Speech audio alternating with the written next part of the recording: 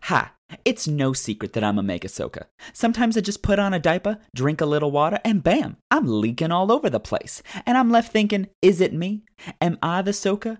And then I found North Shore's Megamaxes. Have you seen them? They say they can last up to 12 hours. 12 hours, I know! And they come in a variety of colors like white, pink, tie-dye, and blue. My favorites is blue.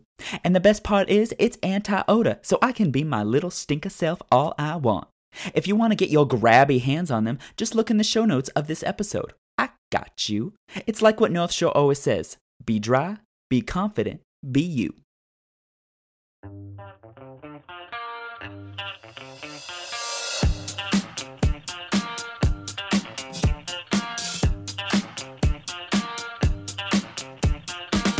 Hello, and welcome to Newsies Nook, a podcast where you can sit and relax while I try not to wet my pants. I am your host, Newsy Baby. This week in Newsies Nook, I want to talk about a topic that's not talked about a lot: disability and kink. July is Disability Pride Month, which celebrates the passing of the American Disabilities Act, which prohibits discrimination against people with disabilities. This topic sparked my interest after a friend sent me an interview called "You Are Guilty of Sexual Ableism." In the interview, LA Pup 2020-2021 pup star Orion explains how everyone is guilty of sexual ableism. He explains that even though he may not always look like what a typical disabled person looks like, he notices a shift in people's interactions with him when they find out. To paraphrase a line from the interview, quote, "Once people start having to help me, their attraction begins to quickly recede. Sex halts quickly, we kiss less, and they look at me with sadness. The touch goes from loving and firm to cautious and sterile." End quote. To better explain why we are all guilty of sexual ableism, here's my conversation with pup star Orion. In this article, you say that we're all guilty of sexual ableism. What does that mean? Yeah. So I think we should first talk about what ableism means in case people don't know. Okay. I also know plenty of people who have been like, is that how you pronounce it? I thought it was ableism. And I was like, well, it's from the word able, right? So ableism. Good try though. But yeah, it's just like another ism. I know another one. But it's specifically like the discrimination about like people who are disabled, right? And then when you compound that with sex, sexual ableism would be specifically in a sexual context. So a lot of people, and I'm just going to be real with you, don't view disabled people as sexually viable. From questions about like, oh, does your dick work? Like, to literally people telling me that I'm unable to do something, or that they're afraid for me when I do something in like a sexual or even more so in a kink context. And as a very kinky person, I find that very offensive. Right, because before the interview, we were talking about how you suffer from fibromyalgia and arthritis. When you meet up with play partners, is this something that you bring up to the play partners beforehand? Is it something they learn during the scene? I mean, when does the ableism hit? So I think that for me, it's always been like something that I'm upfront about. I know some people kind of bury the lead a bit, and I don't think that's necessarily a bad thing. So for context, I also run a monthly social support group on Zoom for disabled kinky players called Chronically Kinky. And I've had people say like, yeah, if it's not necessary, if it has nothing to do with the scene, I might not bring it up. I might never see this person again. Like, why do I need them to know my personal medical information? And I could see that, like, it doesn't necessarily need to be something you talk about if it has nothing to do with the scene. I do know other folks who are like, oh yeah, like, I have a battery in my body. So if I'm playing with someone, if I'm even in a dungeon, I let everyone know I can't be around a violet wand. That could like really damage my body if I'm accidentally touched by it. So I don't do that form of play. And this is why, and please keep it away from me if you see it near me. So I think it's kind of like dealer's choice. I like telling people because it's the way in which I live. And I also think that because I use a cane or a wheelchair on and off, mostly a cane, people will see me at an event with no mobility aid, and then they'll see me next month with one, and their immediate instinct is, oh my God, what happened? Nothing. I'm fine. I probably just feel a little worse than the last time you saw me. And that's okay. My mobility and my pain tends to fluctuate, which is pretty common with people with fibromyalgia and chronic pain. Right. Let's touch on something that you brought up just recently. The person Hmm. who was saying, like, they have a battery in their body and so they can't be near, a wand and stuff. When you were saying that, in my head, I was like, well, what's the difference between someone saying, like, oh, hey, please don't use that wand around me versus like someone who's like, hey, I don't like to be spanked. Please don't spank me. In my head, those should be the Hmm. same thing, right? They shouldn't be treated differently. But in your article, you were saying how, like, when you bring up a disability, it gets twinged a little bit, right? You bring up how when you bring up a disability, um, touch goes from loving to cautious. Do you Yeah. find do you find that happens a lot when you bring up, like, hey, I have this disability and I can't do this thing? Hmm. All of a sudden the scene now becomes like, oh, we need to now like coddle you, or oh, you're Hmm. damaged goods. Yeah. So first, in reference to that friend with the battery, I would say the difference is like it would be one thing to say, "Oh, I don't like a violet wand," and then like, "Oh, it's just something to be. We're not going to use it." But it's another thing to say it is medically dangerous for one to even be near me in case I accidentally like someone slips and touches me. Like that's a whole different thing. So I'd say like, yeah, the object would still be informed consent. This person doesn't want to play with that, so we don't play with it. But it becomes this like more, at least for this person's case, like thing that to be stringent about, where the person that they're playing with will go out of their way to make sure they're not like in like if there's a violet wand, it's across the room. It's as far away as possible, right? For myself, I've noticed that because I'm a little more upfront and because I tell people like this is what's going on, this is my body, and here's where we're at. Especially because it fluctuates, it's a lot of checking in of here's where we're at today. Here's where we're at this moment. Here's the things I've noticed in the last few days in my body and the things that I'm a little concerned about. Usually, people who feel a type of way aren't going to play with me to begin with. In the article, I specifically talk about that shift in connection in regards to relationships. Mm, So it's typically in relationships I've noticed, no matter how the person like feels about me, no matter how strong it is, at some point my symptoms become all too real. They go from this thing that we talk about and acknowledge exists, or from this thing that they occasionally see, like a few dates with a cane here and there, to this thing that doesn't let me get out of bed, that doesn't let me feed myself, that the only thing I can do that day is cry because everything hurts so much and nothing changes, nothing helps. No medication, no amount of stretching, no amount of warm baths. It's just going to suck that day. And it's usually when people see that I notice the switch. And it's like suddenly I'm fragile. And I want to also emphasize that a lot of these times it's been like vanilla and like egalitarian relationships and people that like aren't necessarily in the kink community. right. Let's go into, we were talking about, medically I can't do this versus, hey, I just don't like doing this. Mhm. For those that have disabilities, and you kind of brought up that it kind of depends on the scene, but in your own advice, is it better to be just upfront about it? Just so, I mean, you were also talking about relationships. So I guess what I'm asking is it when it's just a scene partner, is it better to just be kind of casual about it, but then if it's a relationship, be more upfront about it? I mean, when should a person be the most upfront?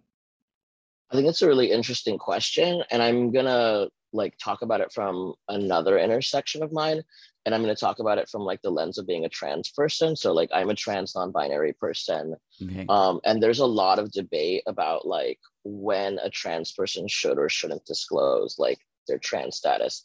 And for most trans people, what we say is that is my private medical information, and I will do it at what I please. Right? I don't need to tell you that on the first date. I don't need to tell you that like because you find me attractive. I don't need to tell you that like because we're gonna have sex. Like that is I talk about it when I feel comfortable talking about it and when I feel safe talking about it. Now, when you're trans, it's a little different because the reality is like a lot of states still have trans panic laws, and being trans and someone finding out about it when it's not opportune for them can be a death sentence, right? And in a lot of spaces, it can be a legal death sentence. You don't necessarily like view disabled people the same way, but it's still like really emotionally taxing to constantly face that rejection. So if I use my own life as an example, there have been plenty of times where I get messages on like Grindr or like whatever other app, and it's like, "You're so hot. What are you doing?" And I'll go, "Oh, like I'm just chilling, but I'm gonna go see my masseuse in a bit." And people are like, "Oh, you have a masseuse?" And I go, "Yeah, we're gonna get some body work done." And they go, "Why is that? Like, you need to relax?" And I say, "No, I'm having trouble walking." And then it becomes like it's not sexy anymore suddenly. It's not hot anymore. And then it becomes like, "Oh, well, why, are you okay?" And I'm like, "Yeah, I just like my right leg tends to have issues, so I get regular body work done so that I can stay on my 2 feet with like minimal intervention, right?" um, and then it also helps me like keep my job because I do have a physical job, and to be able to do that I need to have my body in like the best condition possible, right? And once that becomes like just a casual thing that I throw out there, the person just doesn't reply. So I am very upfront because I don't want to waste time. And I'm the same way with my transness. I'm upfront. I'm going to tell you because your level of interest or disinterest is something that I need to know. But that's my decision. I've made the decision. It's what works for me. I don't think it's my place to tell somebody when they should disclose. It's just not. It's not my business. It's not my life. Is it something that you learn over time on how to balance that act of it's my right to disclose versus I think I should disclose? Is that something that just people learn with time of when to do that? I think so. I think everyone figures out what's right for them. And, like going back to like, when do you disclose, if at all, in a scene versus like in a relationship? I think like that is somebody's journey and they kind of by themselves will pick up when it's appropriate. And that's kind of how it went for me. It went from like being this thing that I didn't know how to talk about at all to like feeling like, oh, I have to talk about it like in the first conversation to like, I'll pepper it in when it's appropriate. And I take questions, like on my dating apps for the most part. Like if it's a dating app, it'll usually mention that I'm disabled. If it's a hookup app, it probably won't. But I don't hide it in conversations. It will come up. But it's what I've noticed in hookup apps is people are more, they care more about the equipment in your pants than anything. And I get too many like, "How big is your dick?" And I'm like, "I don't know how to tell you, like maybe an inch and a half," without you getting very confused. Before we move on to the hookup apps, I just had a question that popped into my mind. Was there a Mhm. moment that was like a learning experience for you of like that was the moment you were like, okay, I'm getting into a groove of knowing when to disclose and when not to disclose? Because because to me it seems like it's something that you have to work on. It's, for your transness, it's something that you constantly are probably thinking about and like self-analyzing, and through different experiences you kind of learn like, okay, this situation probably don't need to disclose it and it's my right not to disclose. Other Mhm. situations you've probably been like, oh, I really want to disclose this because it makes me feel good. So was there a Yeah. moment that was like a learning point for you of like, oh, okay, now I've figured out when to do it? I don't know if there was like necessarily a moment where I was like, "Ah, yes, I figured it out." Right. I Usually think it never was is just just like, one moment, but I was just right? curious if maybe there was like a story or something. No, I don't think I think it was just a slow shift. I think it was just like repeated people like ghosting me when they found out that I realized that it was something that needed for myself and for like, time is money, baby. Like I don't want to talk to you for 2 weeks and then like I say I'm disabled and you disappear. So like usually I'll pop it up in the first few conversations just because I don't want to waste anyone's time, mostly myself. But it's interesting because like there's a lot of discussions around like the concept of like invisible disabilities. And if I'm not using a mobility aid, a lot of people don't look at me as a disabled person. If I just for whatever reason don't feel like using one that day, like I do have carpal tunnel and like I've been told like there's definitely like a possibility of arthritis. So sometimes even holding the cane hurts. Like you have your hand in this one position for a very long time. So sometimes it makes my arm very sore if I'm using it a lot. So some days it's actually just easier to every time I go to a social event to just spend all of it sitting, and to be like well medicated, right? So like whether that's CBD oil or like prescription medication or a combination. So sometimes that's the easiest thing, and people look at me and I just read like I'm just want to chill, I just want to sit. But if I'm at a sex party or like a pool party or even not wearing a shirt, like most people figure out that I'm trans fairly easily. And I've kind of done that on purpose, right? Like I enjoy being a visibly trans person. That's how I choose to exist. So it's usually easier for people to register that, or to at the very least go, there's something different about this person. Full disclosure, I don't have nipples, and that's usually people's clue.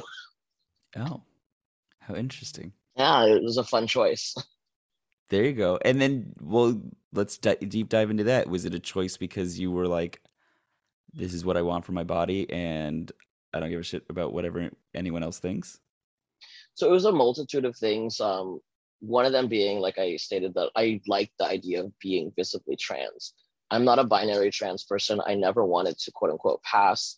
I don't want to be like stealth in any regard. I don't think there's anything wrong with people who do. It's just not my journey.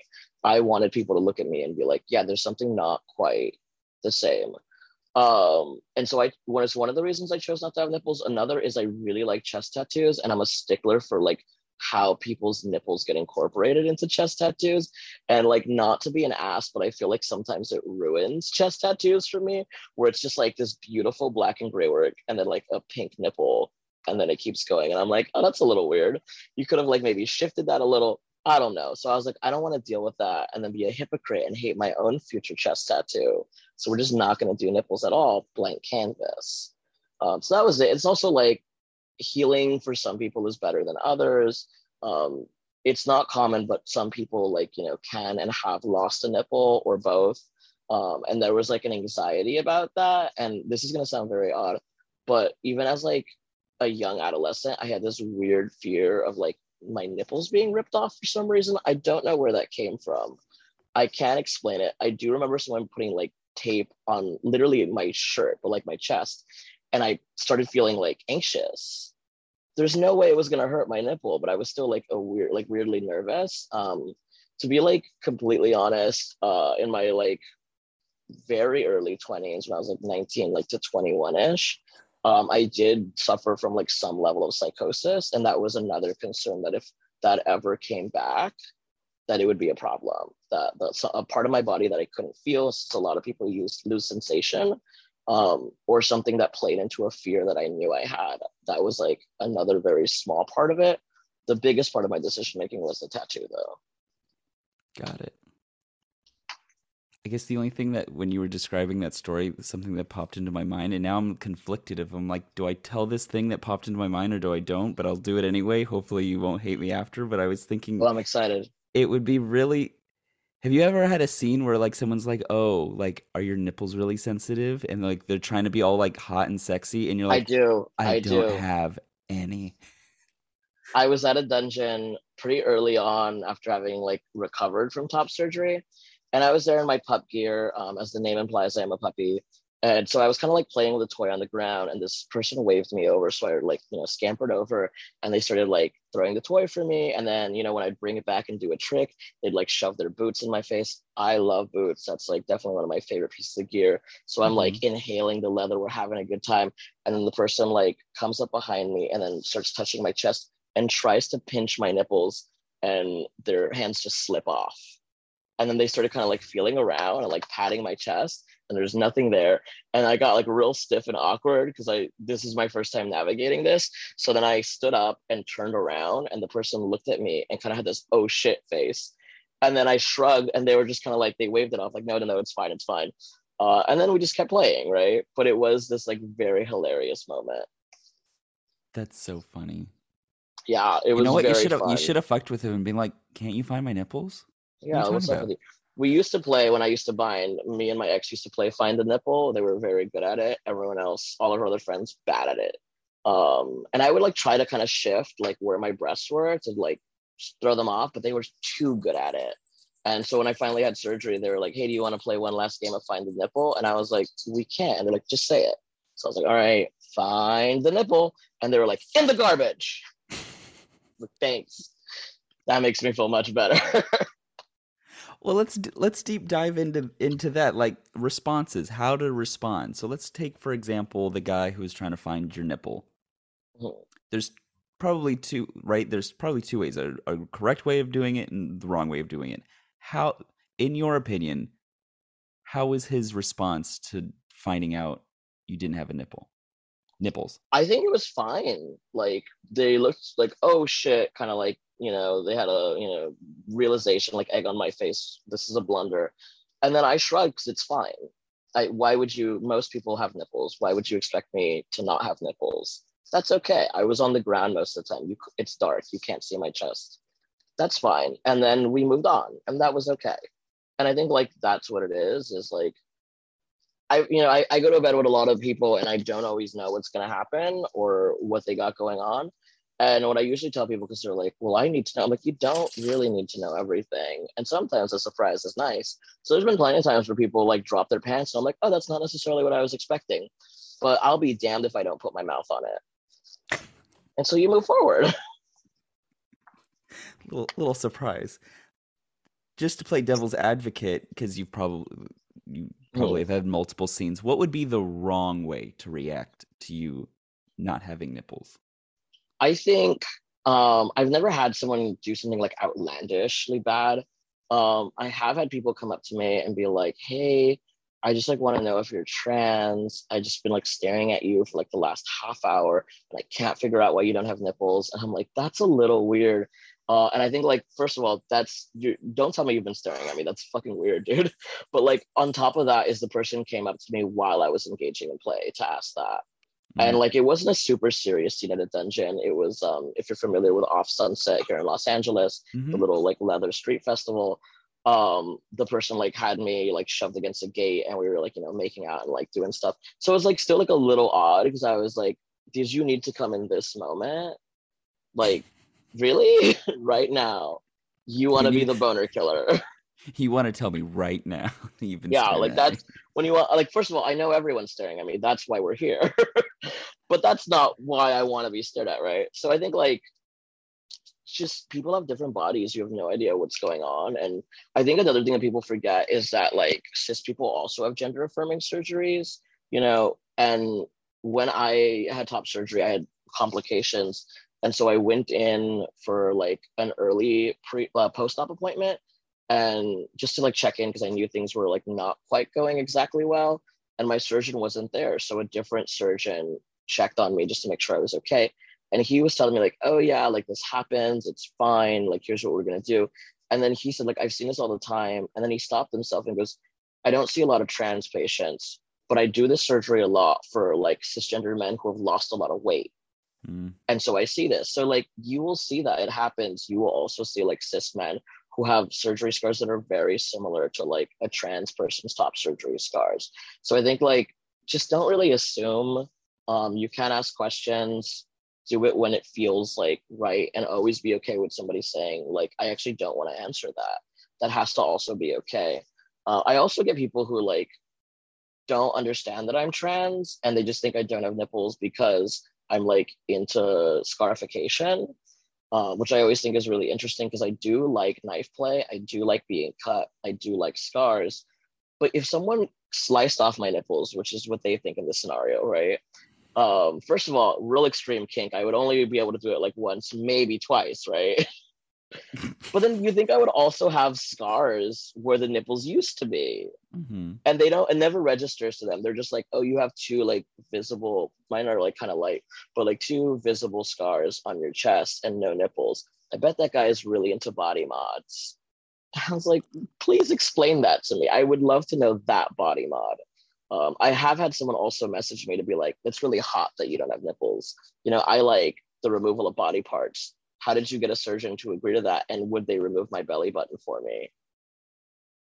I don't even know how to begin to unpack that. That's so... I don't know how to respond to that. But I didn't either. But when you were talking, I thought of, do you believe that when you are meeting another scene partner, there is a lot of assumptions that are happening on what that other person has on their body, what that other person probably is into based on the information given and stuff, right? Like that person assumed you had nipples. Why couldn't it have been like this? Or like a lot of people assume that you don't have a disability. You were talking about invisible disabilities. Do you think that is it a free pass for people to just have those assumptions? Should we as progressive people, should we just start treating people as more like, all right, you're a blank canvas, let me learn about you when I meet you? What's your I opinion think on like that? wouldn't it be nice if we all like had the ability to walk in and not have any assumptions? Like, wouldn't it be nice if I could just learn about you through you and not through the lens in which I've been raised societally, right?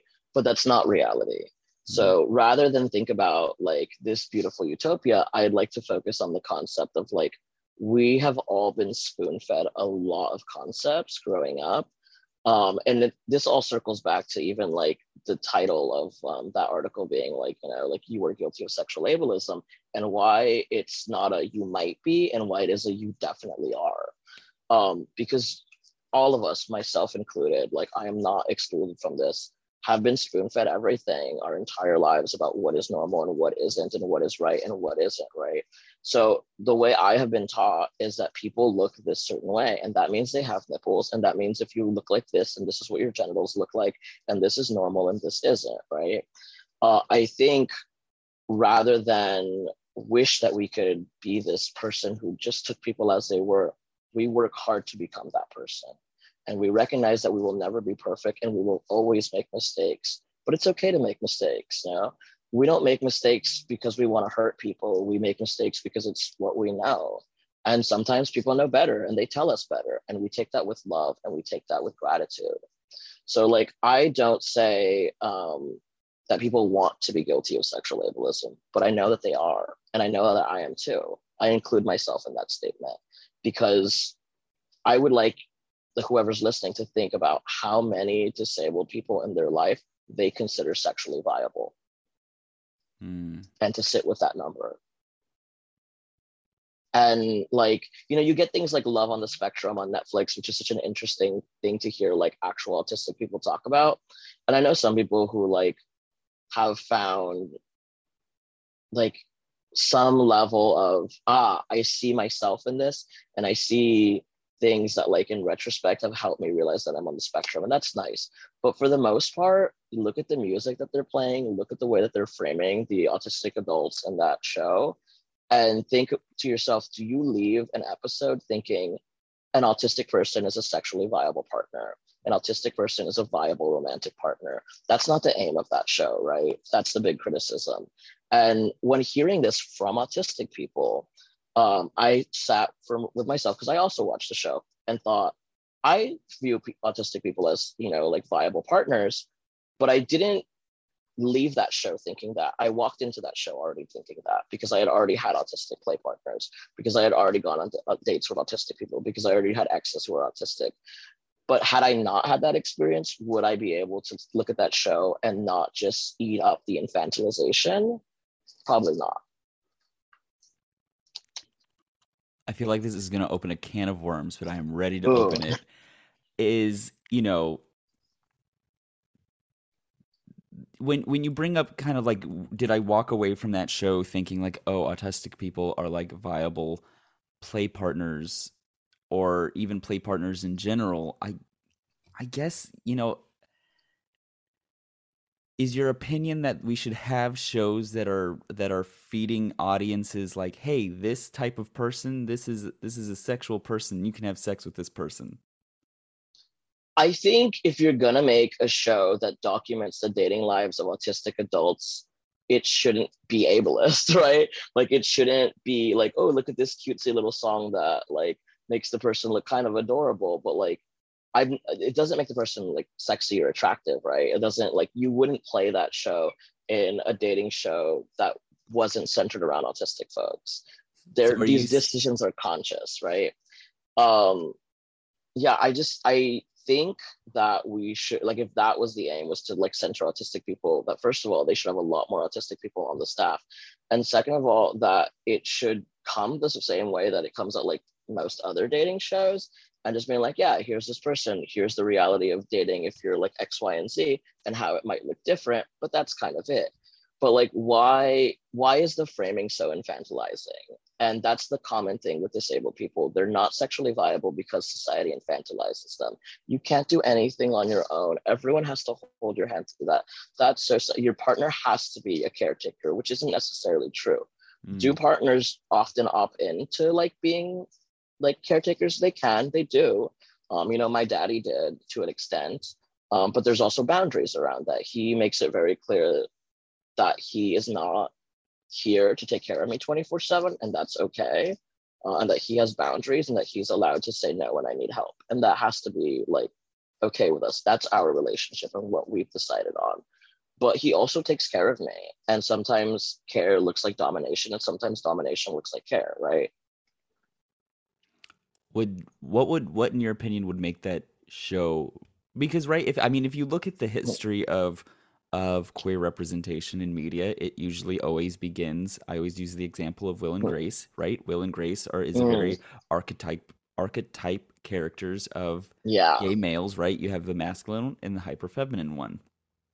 And then it only recently, and I would argue only within like maybe the last 5 years, have we started to see representation of queer people in media in a more, being queer wasn't the punchline. If anything, it was like the ending of the line, or just like the surface of the line, where there's so much more color there. There's so much more other things happening, and being queer and being gay, or whichever part, that wasn't the punchline. So I guess in some ways the TV show is a good starting point, but I agree, right? There's so much more that could be done. In your opinion, do you think having a scene, a romantic scene where him being autistic isn't the punchline, are you getting at that would make it a better show? So what I'm gonna say, now I'm gonna play devil's advocate. Why do we need a Will and Grace for everything? Why do we need like a bad representation to get people used to us? Because like I watched Will and Grace growing up. I loved Jack, but Jack was the punchline. Jack was the bad gay. You don't want to be with him. He's too effeminate. He doesn't want to work. He's lazy. He's slutty.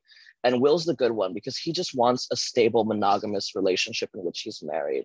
And like, if you look back at like things like marriage equality, how many gay people wanted to be palatable and constantly did the like, I only want to marry one other person of my same gender who I love and will love forever and raise a family and da da da. And I don't want to be like those, people who want to marry a bunch of people, or I don't want to be like these people. And like, why is that? Why do we need to throw other people under the bus to like be accepted? It's assimilation, right? So like as a non-monogamous person, as someone who never wants to get married, as someone who has deviant sex and loves it, like I've always had a problem with like that concept, is like this idea of like, no, I want to be like everyone else. I'm not like everyone else. I don't want to be. In fact, you're a little boring. And if you want to be boring, that's great. I want to have fun. And so like, why do I need to like have and I'm going to emphasize that I am not autistic, and that if you really want to have a conversation about like what would make that show better, it should be had with autistic people. That's the reality, right? I'm also like on the aromantic spectrum, so I don't really have a lot of romantic relationships, and that show centers romantic relationships. So that's another thing that I don't really do well with. But like, why do we need kind of like piss poor representation to slowly get people to warm up to us? I don't think we do. I think we can just make our real lives, and if people want to engage with that, then they can. If they don't, well, that's too bad. I guess the really simple answer to that is we need more people at the table making the decisions on what gets created. Absolutely. And as of right now, right, people could write all those stories that you just described. Don't mean crap unless the people at the table who make the decisions on what gets greenlit gets lit. Absolutely. And then I would follow that up by saying, it doesn't happen until we get a seat at the table. Here's the other thing. We are capable of building our own table. Is this not what this platform is? Who would greenlight your podcast? What you? You bring up a very good point. I also like, I also work a lot in like QDI BIPOC, like kink spaces, which for those who don't know, specifically stands for queer, trans, intersex, Black, Indigenous, and people of color. And I could wait all day for somebody to give us a platform, or I could also just make my own event. I don't need you to invite me in. I could also build this myself. And I did. And I do. And I do that with other people, and I do that with community.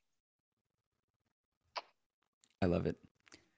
Before we go, I want to ask one last question in terms of how to respond, because I think this is Mhm. important, right? Because, not a lot of people are the most comfortable going to a scene, going to an event. Usually in today's culture, our first meetups with people are through apps, right? And Mhm. so I want to use the example you brought up a little bit earlier about how you were you were at home or wherever you were, and Mhm. you were like, I'm gonna go get a massage, and the other person was like, ooh, why? And you were like, because I need to get my muscles smoothed out, and Mhm. he was like, ooh, how sexy, and you were like, yeah, because I have this Mhm. disability, and then the conversation ended. How should someone respond on an app? If, let's say, and you can take that person example, Mhm. how should have they responded if you were like, oh, I need to get my muscles, massaged Mhm. because that's just a mechanic thing that I need to do for my body? Mhm. How should have that person responded? I think there's a lot of power in neutrality. I don't necessarily need you to like be super like, oh wow. I think like a lot of people they like overcompensate. They go into like super positive. Like the amount of people who will do the like you're so brave and that's so powerful and that like stuff like that like is also pretty gross. He could have just been like, oh for sure, and what are you doing tomorrow? And the conversation could have continued, right? Like it could have just been like, I acknowledge this thing that you said, and now we keep talking because we're people, and that's what we do. And one of the things that like, I have a series of bad exes, like I feel like most people do, but I also have a series of really good exes. And one of them I remember was telling me like, I love you and like, the things. And they stopped and said, I don't love you despite all these different things that you are. I love you fully acknowledging them. And that was really powerful to me because I think a lot of us and a lot of like media that we consume, especially around disability, is this idea that you love a disabled person despite their disability. You can see past it, but I don't want you to see past it. I want you to see it in its full reality because that's the problem, right? Is I go on dates as people fall in love, and that's great. And they look past the disability and past all the stories and past all the like things that I'm being very transparent about. And then it happens in front of them. And it's okay that it's jarring, and it's okay that it's not what you expected it to look like. But what's not okay is that it's changed who I am suddenly. That was the point of writing that. That was the point of that conversation in that interview, is that I noticed people who were so adamant about loving me change in days. All it took was like a few bad days in a row. And it's consent, right? They're totally within the right to be like, this is out of my level of depth, this is out of my wheelhouse, and I can't do this, and that's okay. But I implore people to unpack why that is and why there's so much discomfort with that. Like, and the thing is, above all else, your body right now, your able body is temporary. Disability is coming for us all. It is the one thing you will find in like every category. It doesn't matter what your gender, what your sexual orientation, what your race is. Disability is prominent. In fact, maybe it does matter because you will notice that disproportionately speaking, like BIPOC live with disabilities, and disproportionately speaking, BIPOC are the least people that you'll see represented in disability communities.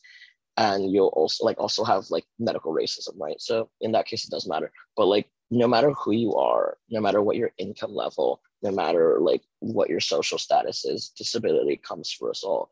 We could all be in an accident tomorrow. We will all age and things will fluctuate and change, right? And on top of that is we're in a pandemic right now.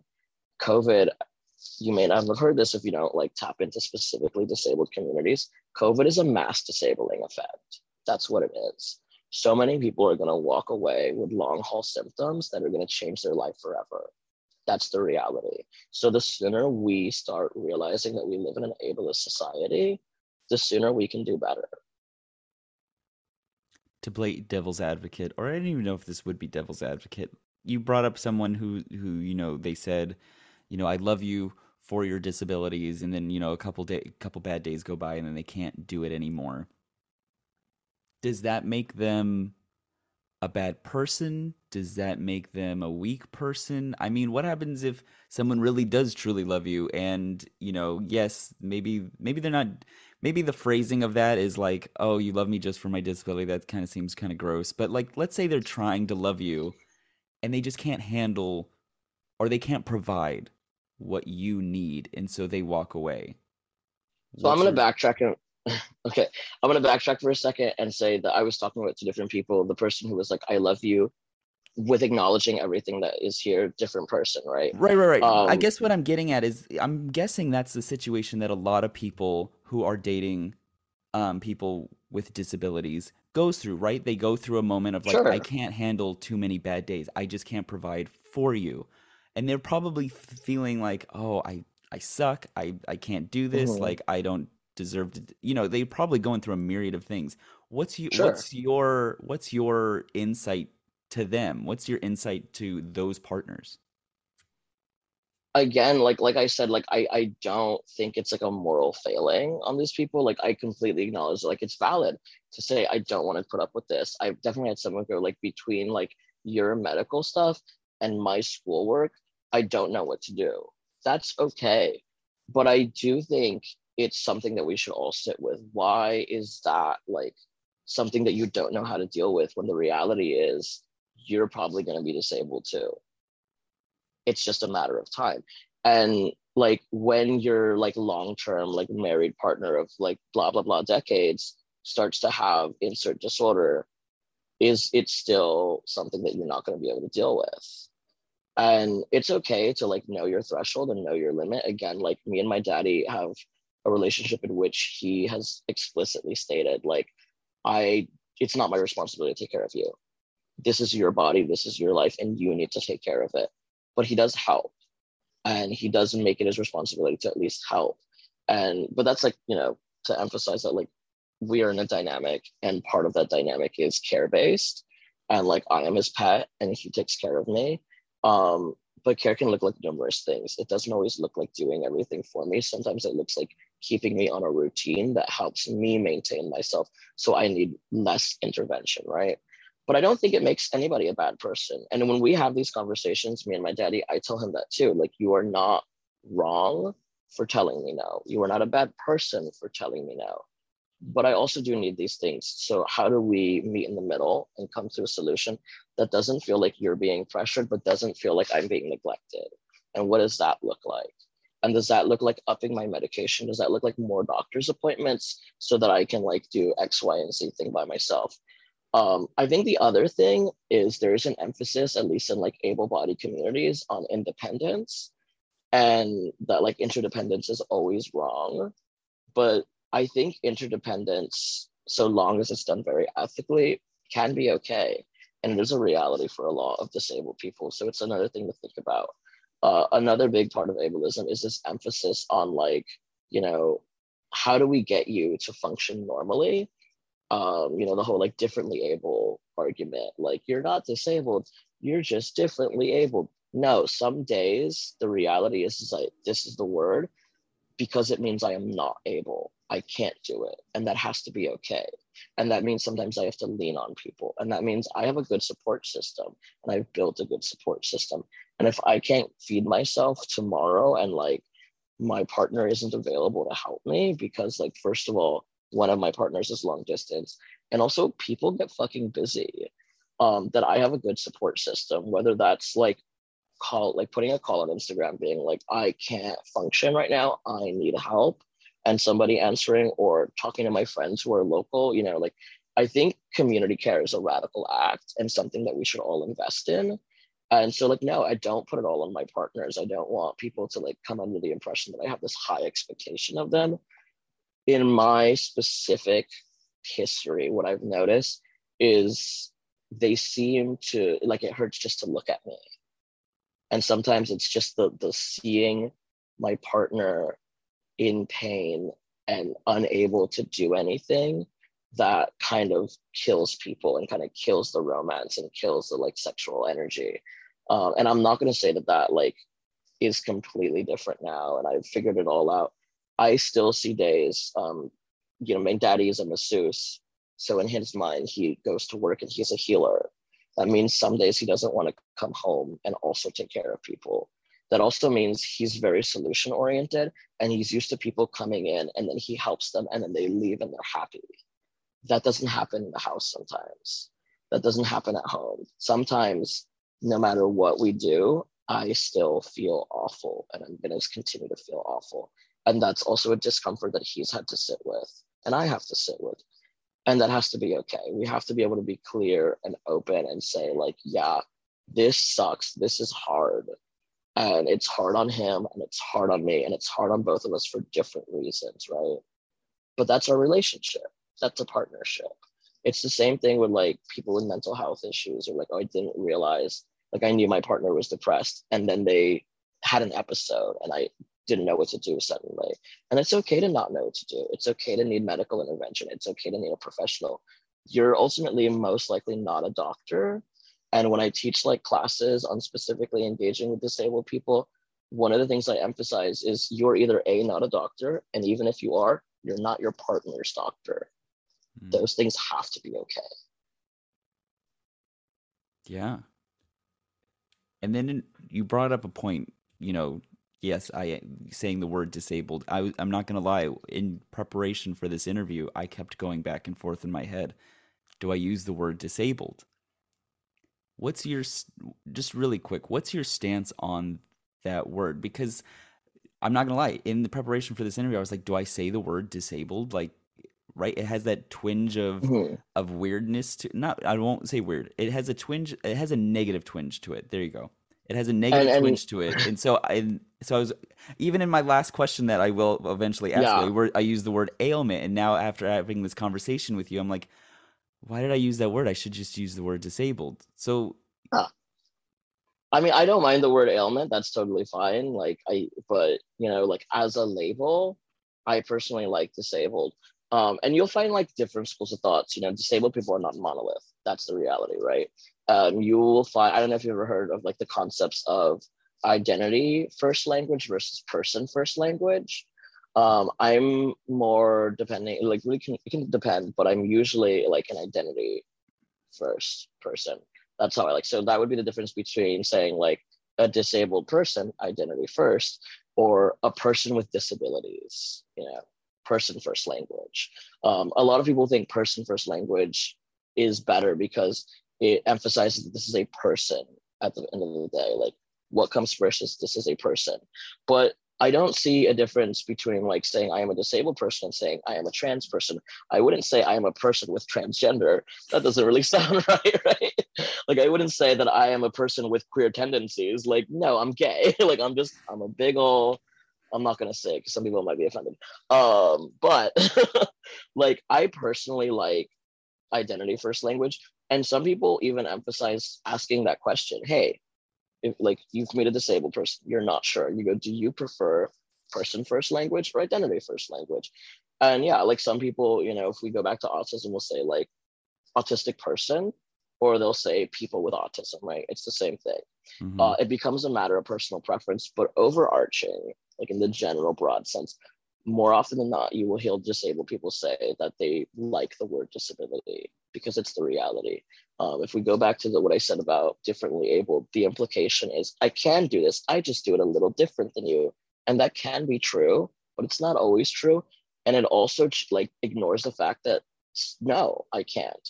Let's use a hypothetical. Somebody is a wheelchair user. There's a myriad of different types of wheelchair users, right? Some people can walk short distances. Some people can walk like me, like pretty long distances, and then some days cannot, right? And then some people cannot walk at all. These are all wheelchair users, right? So some of those people, yeah, they can do things. It just looks a little different, right? It just means I use my wheelchair most of the time, and then sometimes I get up when I have to. And some people can't. So to say like, oh, you can walk, you just do it a little different. Well, try that person with stairs. They can't do it. That's just the reality, right? And there's nothing wrong with that. Disability is not a dirty word. And we've all been taught it is from a very young age. You don't say that. You say handy capable. You say differently able. They're special. Don't look at the disabled person, little Johnny. Don't ask questions. Don't stare. Like we've been taught that disability is dirty. It's like, you don't want to look at it. Like you smile, you nod politely, and you kind of like shield your child away from them. No, I think that like, first of all, your kids should learn how to talk to disabled people, because they're going to meet disabled people, and it's okay to mess up and it's okay to be wrong. We all are sometimes, but disability isn't like a dirty thing. It's not a dirty word. It's the truth. Some things I cannot do, and that's okay. So I have to ask, of course, your main kinks are like power exchange, pup play. In the article, you talk about being at Folsom, being in a wheelchair, and someone Mhm. jumping on your knees, and like most people, you kind of wrote like would have been shocked, but you were like, no, this actually feels like effing amazing. Yeah, How does someone with disabilities incorporate their disabilities into play? I'm so glad you asked. So I'm gonna first of all plug the person who jumped on me, knee first into my thighs, Ferris Oxide, who is a wonderful, amazing BDSM educator who actually has a class on dark disability play.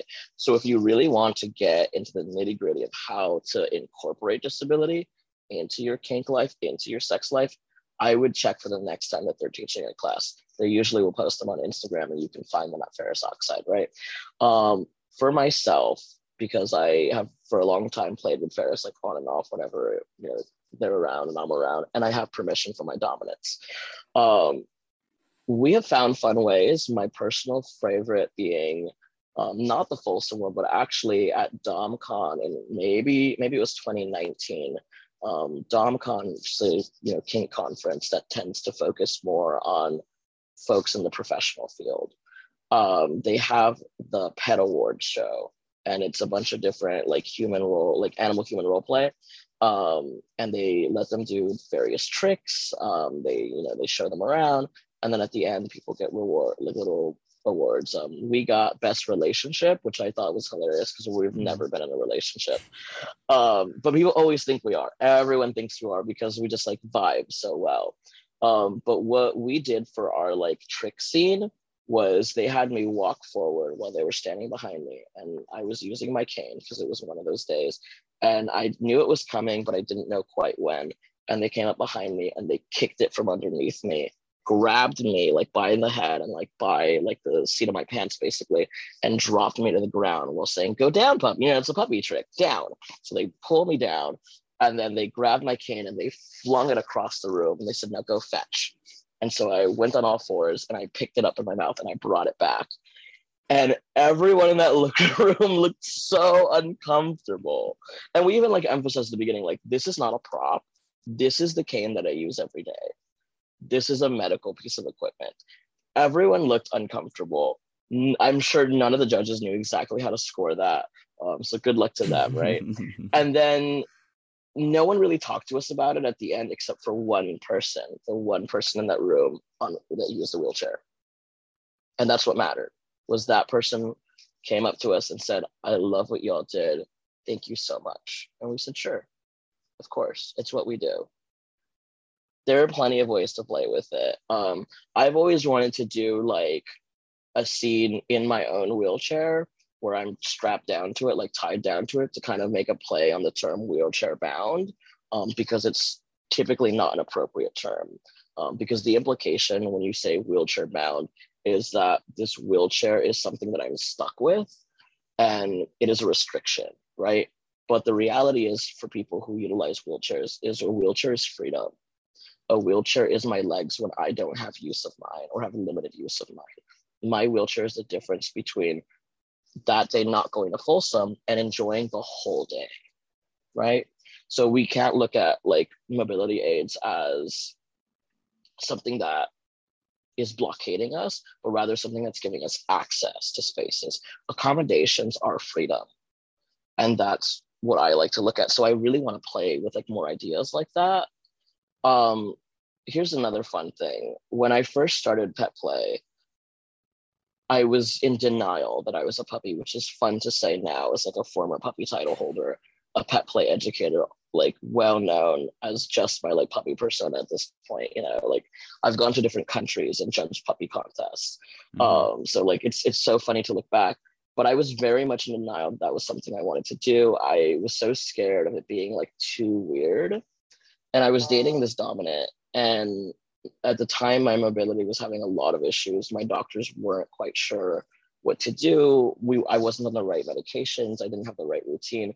So it wasn't uncommon, unfortunately, for me to, by the end of the day, feel so bad that I would rather crawl places than walk, because it evenly distributed my weight and it didn't put all this pressure on my leg.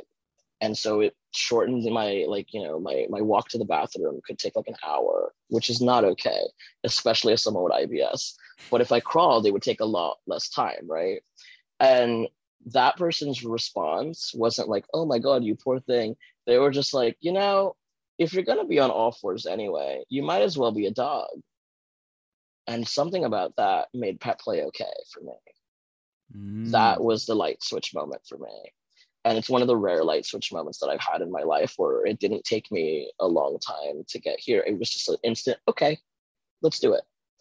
And I started researching and I realized, oh my God, puppies wear knee pads to protect their knees. My knee hurts all the time.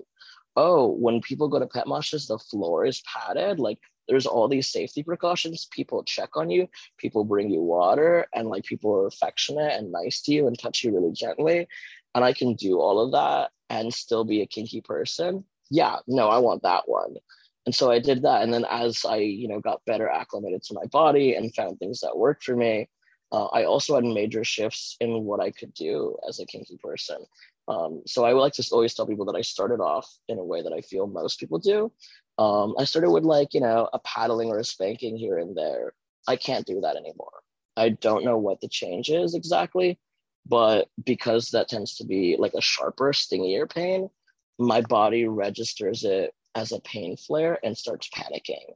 Because there are days where I feel a sharp pain in my like leg or my hips or like, like around those muscles.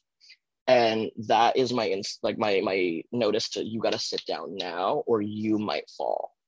So when I engage in that type of play, post like my fibro getting worse, it didn't work anymore. I couldn't eroticize it. It just hurt and it was scary in a bad way. And I'm all for fear play, but not that kind. But what I did learn is if you do very deep, like impact in the muscles, that's very thuddy. I love that. Not only do I love it, but it often makes me feel better. Like it overrides the nerves and I kind of forget how much pain I'm in. It just kind of like makes everything shut off for a moment. And that's very nice.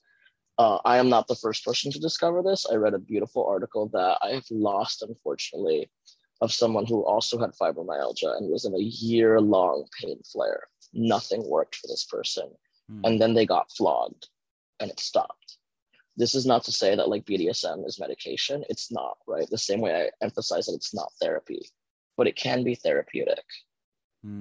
So what I've learned is like my body has made changes and it was hard to adjust to. I had to go through a mourning process of I can't do X, Y, and Z. Most people can't bite me anymore. And the people who do, it's not that it feels good. It's a sharp, stingy pain. It's more that I allow them to because of my submission. So I will bear through something that I don't necessarily love for their sake. And that's okay. Like that's something I've consented to. It does mean that it's off the table for almost everyone else. But what I can do now is you can totally, if I lay on the ground and you're wearing a nice pair of boots or even heels, but those are slightly harder to do, you can stand on me with your full weight. And some people have even jumped up and down on me and it's like, no problem. But you can't spank me or I will have a panic attack. Bodies are funny. Wow. In wrapping up, what is like one huge takeaway? If someone was listening to this and they have a disability, what's one big takeaway you want to tell them? Find other disabled people because they're the most creative motherfuckers you will find. And if somebody says you can't do this thing, you can't experience this thing, they're not thinking broad enough. that's just, it is what it is. You can find a way. There are people out there who want you to find a way and that are enthusiastic about you finding a way. Yeah, like I remember thinking on the days that I couldn't really walk, how am I a puppy if I can't scamper around? How am I a puppy if I'm in a wheelchair? And then I remembered people push dogs in strollers all the time. I'm just spoiled. That's all it is. And I remember being like, how can I serve, like if I don't feel well, like how can I like meet these needs that my daddy has if he spends so much time taking care of me? How is he the dominant? Well, care goes in a lot of different directions, right? Like my sir may not massage me and like stretch with me and do all these things, but he cares about me in other ways, right? He keeps me focused in other ways. That's just, my daddy takes care of me. I'm his pet. When your pet has a problem, you take care of them. If that means a diet change, then you do that. You do what the vet says. You try your best for them. And it doesn't make me less of a submissive. What I've had to learn, and I have to tell a lot of the specifically disabled submissives this, is pick your battles. I cannot do every last thing for my daddy. He does not sit and I wait on him hand and foot. That's not the reality. In fact, for a lot of people who have very traditional views on DS, it might look like the opposite most days, where he brings me things in bed. He sets me up. He puts pillows behind me. He brings me massagers and heated stuff to put on my sore muscles. He will sit there with the massage gun. He will rub me and do all these things for me. But that's all maintenance, baby. That's to make sure that when we go out there and he needs me to be an effective, service-oriented person, that I am well rested, that I am taken care of, and that I'm the most effective person possible. And that's his job. You got to protect the property. I'm the property. And that's what he does to protect me. Even for me some days, because I will overdo it, and I know I will. And so instead we maintain at home, so that when we do go out to stuff like Folsom, to his bar nights, to whatever else, that I am on task and I am on him and I do everything he asks, and that he can fully stand on me in a high pair of heels or a tough pair of boots, and I can be on my elbows and knees and I can grunt and bear it. And everyone in the bar can look at us and go, what the fuck is wrong with those two? But you love it. You love the stairs. Oh, yeah. I'm an exhibitionist, baby. If you couldn't tell. And then one quick, so you're saying how find other people with disability. Are there websites? Are there spaces for people to find other people with disabilities? They're in terms of kink space. Yeah, they're not as common, but they exist. They totally exist. Could you name one? You can find them.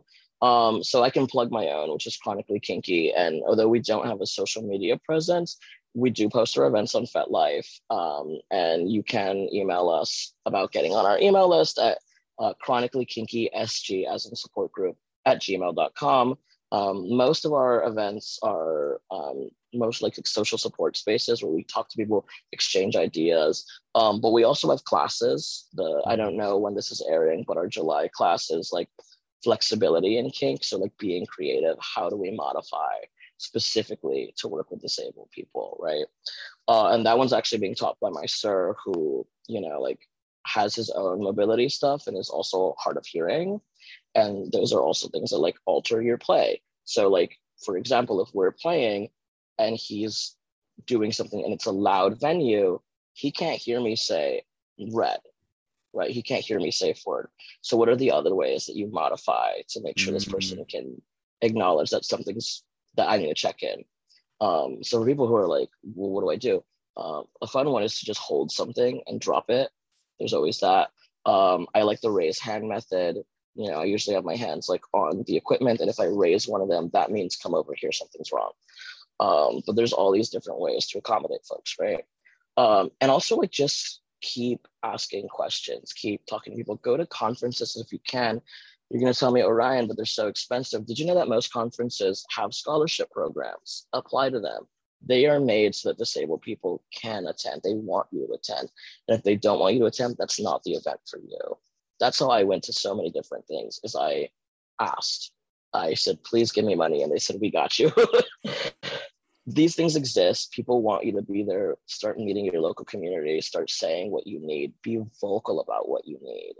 And when I started being visible, when I started being loud, when I started being like, I am here in my multitudes as like an immigrant from Latin America, as a disabled person, as a queer trans person, then other people who were on the margins, who felt like kink is not for me, it is not accessible because of XYZ, started coming out too. Sometimes you need to see somebody else do it. Yes. Yes, 100%. Well, thank you, Pupstar Orion, for coming to Hey, thank you.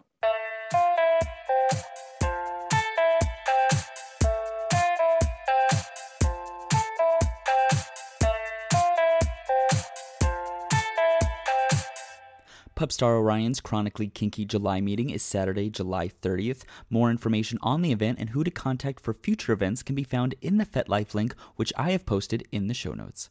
Alright kiddos, before we go, make sure to check out my Twitter for the Newsies Nook giveaway. 4 listeners could win one of 4 prizes from Tykables, ABU, and Playtime. Rules on how to enter can be found on my Twitter at NewsieBaby. Alright kiddos, I gotta go change. See ya. Bye!